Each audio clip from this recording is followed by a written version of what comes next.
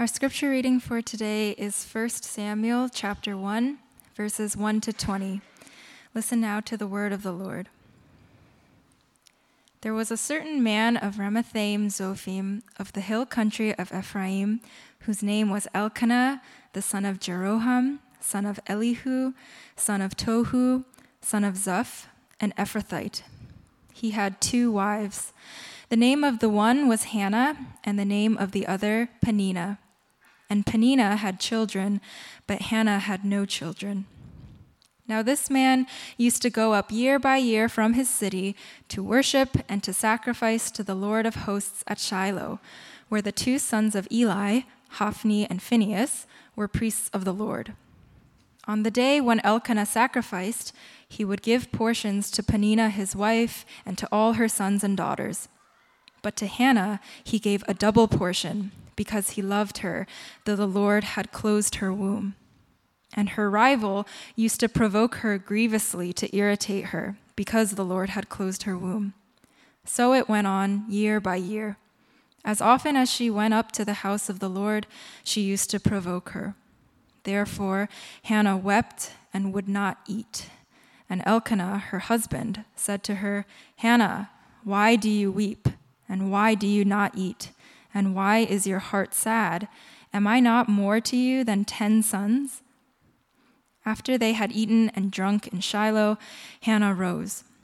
Now Eli the priest was sitting on the seat beside the doorpost of the temple of the Lord. She was deeply distressed and prayed to the Lord and wept bitterly. And she vowed a vow and said, "O Lord of hosts, if you will indeed look on the affliction of your servant and remember me and not forget your servant, but will give to your servant a son, then I will give him to the Lord all the days of his life, and no razor shall touch his head." As she continued praying before the Lord, Eli observed her mouth. Hannah was speaking in her heart, only her lips moved, and her voice was not heard. Therefore Eli took her to be a drunken woman. And Eli said to her, "How long will you go on being drunk? Put your wine away from you." But Hannah answered, "No, my lord, I am a woman troubled in spirit. I have drunk neither wine nor strong drink, but I have been pouring out my soul before the Lord. Do not regard your servant as a worthless woman, for all along I have been speaking out of my great anxiety and vexation." Then Eli answered, "Go in peace, and the God of Israel grant your petition that you have made to him." And she said, "Let your servant find favor in your eyes." Then the woman went her way and ate, and her face was no longer sad. They rose early in the morning and worshipped before the Lord. Then they went back to their house at Ramah. And Elkanah knew Hannah his wife, and the Lord remembered her. And in due time Hannah conceived and bore a son. And she called his name Samuel, for she said, "I have asked for him from the Lord." The word of the Lord.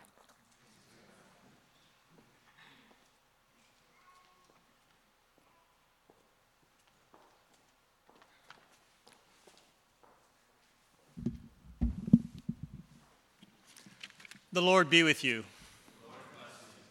Pray with me.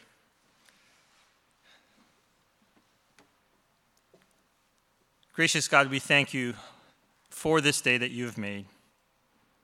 We thank you for your presence with us, and we thank you for this community. Help us to be for one another as you are for us. And now in the hearing of your word, give us the strength, the knowledge, the grace, and the joy, that whatever troubles might be in our spirit, we may rise up and eat and go our way and be no longer sad. We ask in the name of Jesus Christ, our risen Lord. Amen. Last Sunday, we heard the story of Moses, and Moses telling the people of Israel the great Shema. Shema Israel. Listen up, everybody. Here's the final word. The Lord our God, the Lord is one, the Lord alone. God, the one and only. After having been enslaved for 400 years as slaves in Egypt, and then after another 40 years of wandering in the wilderness, the people finally enter the promised land. And our reading takes place decades later, when the people have fought many wars and battles and have settled now somewhat precariously in the land. This period in the history of Israel is known as the era of the Judges. And while it was occasionally peaceful and prosperous under occasional charismatic tribal leaders, most of it was chaotic and dangerous. In fact, the last few chapters in the book of Judges contain some of the most horrific passages in the entire Bible. There is civil war and genocide and unspeakable violence against women, including kidnapping, sexual assault, and bodily mutilation. The period of Judges is well characterized by the concluding words in the book. In those days, there was no king in Israel, and everyone did what was right in his eyes. It's the wild, wild west, and the loose confederacy of tribes is an absolute mess, internally with spiritual decline and externally with military threats all around. It was a very dangerous and difficult time to be alive. And it is into this moment, into this particular moment of existential crisis, both personally and nationally, that we are told this story of Hannah and her family. Hannah she describes herself as a woman troubled in spirit because, as she says, I've been pouring out my soul before the Lord, and I've been speaking out of my great anxiety and vexation. She is troubled in spirit because she has no children. But even more so because her suffering has been made worse by the people around her. First, consider her husband, Elkanah. He is introduced as an Ephrathite with the names of 4 generations ahead of him, reminding us of the importance of generations and of children. Elkanah is also described as a pious man, one who takes his family on annual trips to the city of Shiloh to worship. Furthermore, while he favors Hannah in giving her a double portion of food, he is a fair-minded husband in obedience to the law, a good father, apparently giving a fair portion of the sacrifice to his second wife, Peninnah, and her children. All in all, I think one could do much worse than Elkanah as a husband. But even though he is well-intentioned, like most husbands, and I'm confident that this is just not me, he does not understand the depths of his wife's pain. This is when all the wives can say amen. When someone is in pain, usually the best thing that you can do is be quiet and sit with them and maybe give them a hug. Hannah's suffering has been going on for year after year after year after year. And when she wept and when she couldn't eat again, what does Elkanah do? You would think that after years of this, he would have learned a few things, that he would be a little more emotionally sensitive to his wife's needs. But instead, he asks her, rapid fire, a series of meaningless questions without waiting for a reply. Hannah, why do you weep? Why don't you eat? Why are you sad? Am I not better than having 10 sons? He cannot fathom why she can be so sad and in pain, especially when he thinks he's been a good husband, that he is better than having 10 sons. He does not realize that though he may be a good husband, perhaps the most important person in her life, he does not realize that he alone cannot be enough. Some have suggested that he could have saved himself. He had asked that last question instead of, am I not more to you than 10 sons? If he had said instead, you, Hannah, are more to me than 10 sons? Had he asked that question, perhaps she might have given him a response. I know that over the years, I've been guilty of asking similarly clueless questions to the women in my life, to my mother, to my wife, to my daughter, to my sisters. I've asked, what's wrong? When it was so obvious to everyone exactly what was wrong.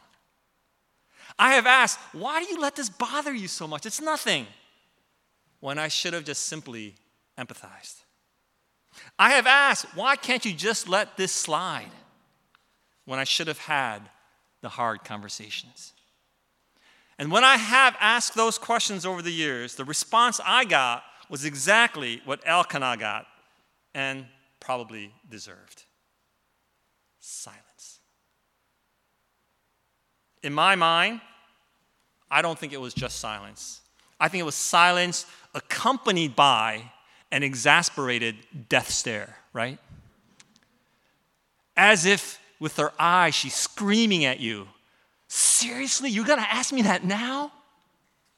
Are you kidding me? That's her husband. Then there's Peninnah, the second wife who's described as Hannah's rival. In ancient Israel and in many ancient cultures, as you know, women were valued largely, if not entirely, for their ability to produce children, and in particular sons, because they're necessary, to work the farm, to pass on the family name, and for various inheritance laws. And they became a kind of social security as you got older to take care of you. And so we understand today, of course, that having children requires more than just the part of the women, that men are involved in it. But in those days, women were held entirely responsible whether or not a couple could have children. And so when a woman could not bear children, she was blamed and often considered cursed by God or by the gods. And it was the grounds for either divorce or taking on a second wife. And I think that's what may have happened here, that when Hannah could not bear children, probably Elkanah's family said, hey, you need to have children, so take on a second wife. Perhaps Hannah, she herself may have suggested a second wife so that they could have children. And so Elkanah took on a second wife, even though we are told that he loved Hannah because it was more important to have children than the love that they shared as husband and wife. And I suppose in some parallel universe, the two women could have been friends, good friends, and have shared and commiserated in their hardships. Peninnah, because she was not loved, even though she did everything right in her situation in terms of, producing children. And Hannah, because even though she's loved, she could not bear children. But like similar stories in the scriptures, like of Sarah and Hagar, Rachel and Leah, we can imagine how Peninnah felt. That even though she did what she was supposed to do, her husband does not love her as much as Hannah. And so we are told that she provoked Hannah grievously to irritate her, to provoke her, and that this went on for year after year. So we can imagine just the kind of life, the tension in this family. And while we cannot excuse her cruelty toward Hannah, we can at least have some sense of why she might do so. And then there is Eli the priest. It's telling how bad things have gotten in Israel in this time of the judges, because Eli assumes that people come to worship totally drunk and wasted. His response is not what we would call good pastoral care. He calls her a worthless woman, or more literally, a daughter of Belial.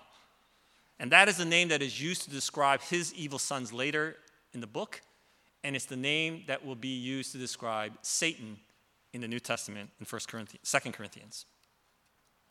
If someone were to call you a worthless person, I doubt many of us would respond as calmly as Hannah did. Somehow she's able to remain self-composed and to calmly explain why he's mistaken with his accusation. And to his credit, when Eli realizes that he's made a mistake, he offers her a powerful word. He tells her, "Go in peace, and the God of Israel grant your petition that you have made of him." Go in peace, and the God of Israel grant your petition. For me, I can tell you that this is a great comfort to me as a minister, that even though I might be clueless and emotionally insensitive and judge people wrongly, that I can still speak a meaningful word. That in spite of myself, that a good word might still be communicated. Now, Eli's word, "God grant the petition that you have made," can be interpreted in one of two ways. He could be giving her a prophetic word. That is, go in peace and the God of Israel will grant the petition that you have made. He's promising her that God will grant what you have asked, a prophetic word. Or it could be a word of hope, as in, go in peace and may the God of Israel grant you the petition that you have laid before him. This is not wishful thinking on Eli's part, but rather a benediction. He's insisting that God will answer her, or at the very least, that God should answer the needs and the prayers of his children. And ironically, Eli has no ideas that in answering Hannah's prayer, Eli's own family, their part in the priesthood will come to an end. We wonder, what did Hannah hear? Did she hear a promise that God will grant her prayers? Or did she hear the hope, the wish that God would grant her her wish? Perhaps she heard a little bit of both. John Kessler, in his memoir, A Stranger in the House of God, makes the observation that when children ask their parents for something, the bigger it is, the more vague and ambiguous the parent's answer becomes. Isn't this true? Mom, can I have an extra hot dog for lunch? Yeah, sure, no problem. Dad, can I get a new bike for my birthday? We'll see. It leaves you with hope because it's not a no. So maybe you'll get that bike. But you're also disappointed because it's not an immediate yes. There is room for both hope and disappointment. And maybe Hannah, too, was caught somewhere in between hope and disappointment. But whatever it was that she heard from Eli, we are told in verse 18 that Hannah went her way and ate, and her face was no longer sad. You know, if I were writing this Bible, if I were making a movie or writing a novel or something like that, I would end it right there. She went her way, she ate, and she was no longer sad. Credits. That's it. I wouldn't mention that in due time, she gave birth to a son. Because her transformation does not require it. Her joy is not because she has a son. I mean, that's nice. It's icing on the cake. But the radical transformation that she experiences is after she hears the word from Eli. God grant your petitions. May God grant your petitions. She was able to pour out her heart in prayer. She heard a word, a benediction, and that was enough. Her husband is not enough. 10 sons are not enough. But the word of the Lord was enough. Having a son is great, but she needed something more than that. What we see here is that her prayer that day, that she prayed to God, in that moment remains unanswered. but she herself has been changed by offering that prayer. It did not result in some miraculous encounter with God. That prayer did not lead to an encounter with God in a burning bush. No angels appeared to give her some promise. Nothing happened other than a clueless priest saying, "God bless you," basically. That's it. And yet, everything for her changed. She was able to leave that place of worship in the great shalom, peace of God. You know, when we are in pain and in distress, we have options. And most of us, we typically will lash out, or we will try to numb that pain with all sorts of addictions. Hannah could have taken a very different path. She could have gone the way of Sarah and suggest a surrogate to carry a child for her and then drive them both out in a fit of jealous rage.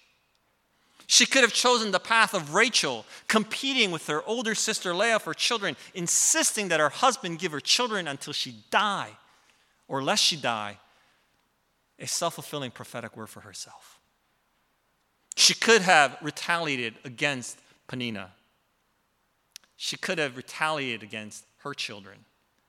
She could have blamed her husband. Instead, she chose prayer.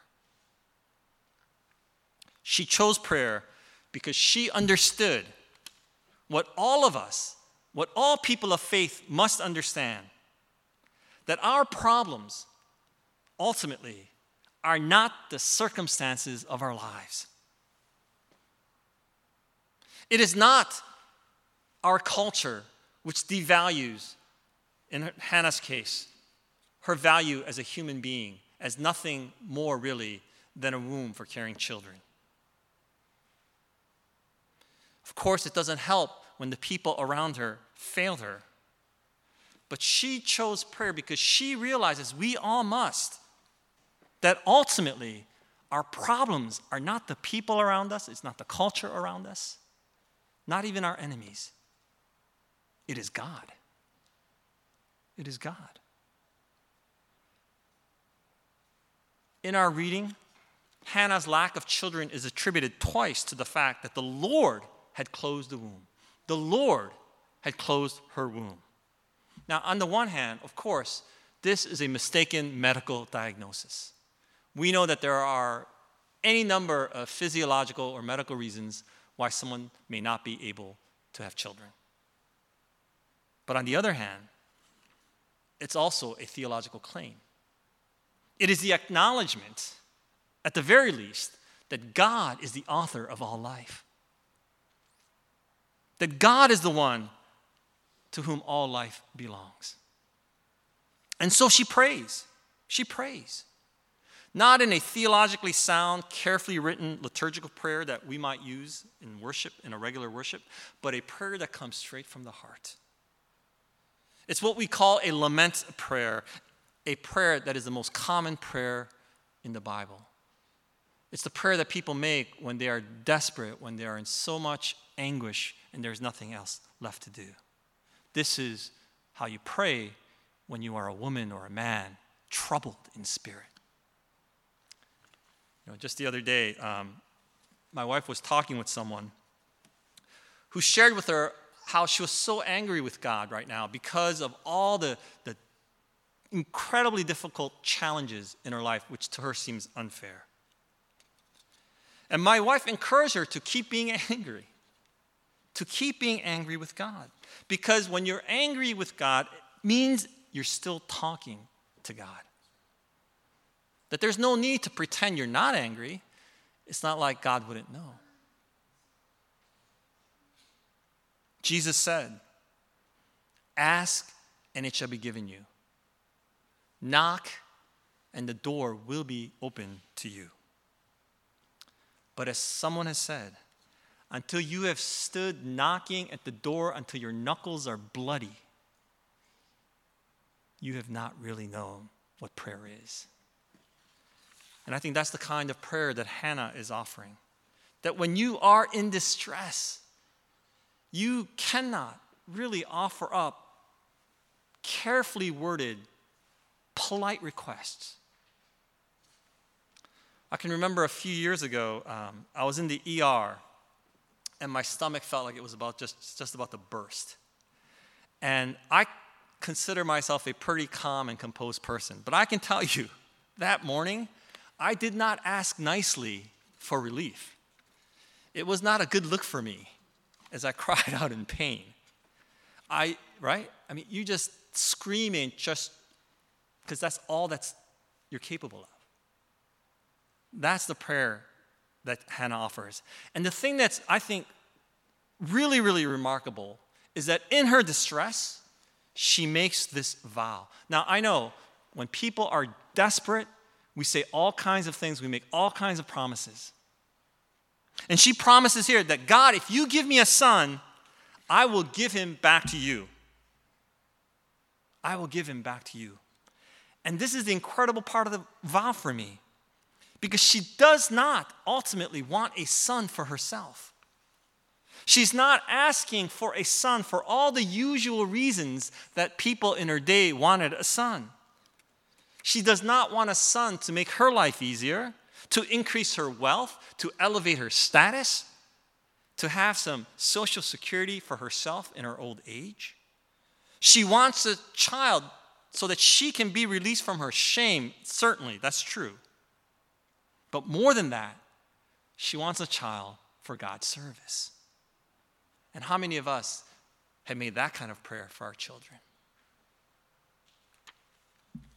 I think Hannah discovered that day that though her husband is not enough, though 10 sons will not be enough, that God is enough. Not the answer to her prayers, but the prayer itself was enough to bring her a measure of peace so that she could return to her home, so that she could eat once more, and that she could have joy in her life once again. The lesson for us, I think, of this prayer is not that she prayed and got her wish. The lesson is not that if you pray hard enough and fervently and sincerely enough that God will be forced to be moved to answer you in the way that you want. We know that this is not true. We have all known that this is not true. It cannot be true if God is to be free and sovereign. But we see in Hannah someone who came to trust in God's absolute sovereignty, that God's will be done, and yet somehow that absolute will is intertwined with her freedom to ask, and that God might be moved to her petitions. That somehow, in some mysterious and paradoxical way, both God's sovereignty and human freedom are preserved. Somehow, God knows, and yet God might answer my prayers. To paraphrase Dietrich Bonhoeffer, this is what enables us to pray with boundless confidence, because we have the certainty that God knows what we need before we even ask. We see in Hannah someone who has come to know God and therefore refuses to be defeated by the circumstances in her life, which may, or in all likelihood, not change. Instead of allowing the circumstances of her life to dictate the trajectory of her life, she instead turned it over to God and trusted that God would answer her. If God answered what was missing in her life with a son, wonderful. But if God did not answer that prayer, she's still at peace. She is still at peace. She will trust that God knows her needs and will answer accordingly. She will accept that God is going to be enough for her and for her life. Look what happens afterwards. She goes home. She goes about her daily life. She gets together with her husband. They hang out. They have a child. This is no miraculous virgin birth.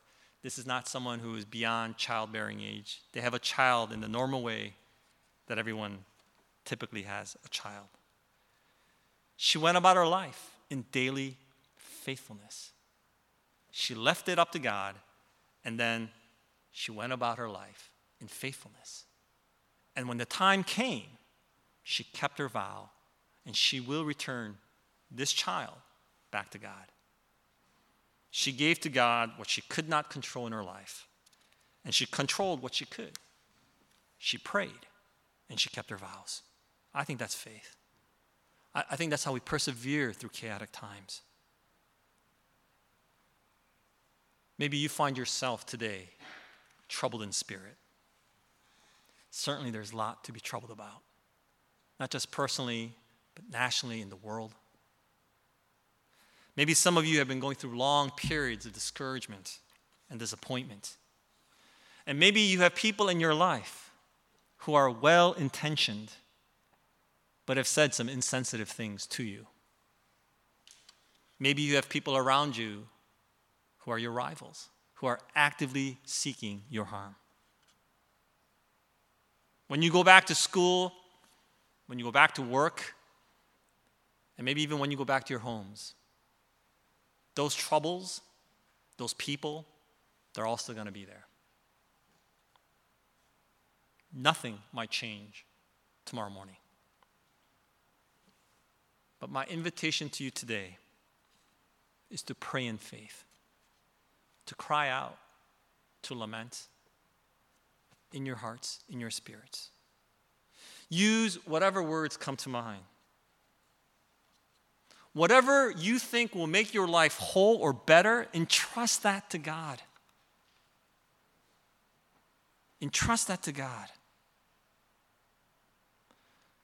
Because whatever you think is missing that will make your life better isn't, if God is not enough for you. It's fine if you are troubled in spirit. And maybe in those prayers, you will discover that God is enough for you, and that you will then find the strength to go on your way, to eat, so that your face is no longer sad. And before you leave church today, I hope you will hear a word of affirmation.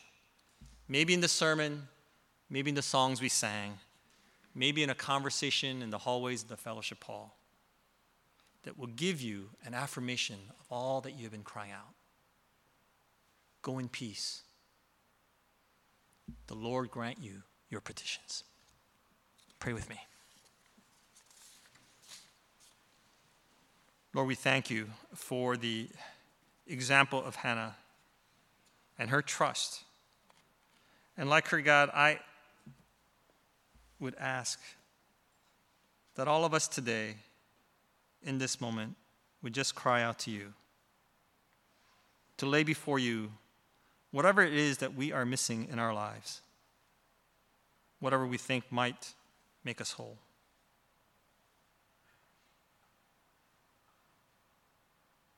And would you help us to know that you are enough?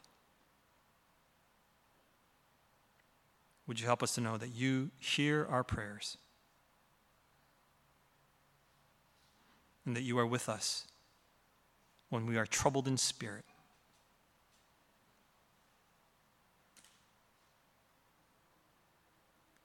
God, let your Spirit calm our troubled spirits. We ask in the name of our Lord Jesus. Amen.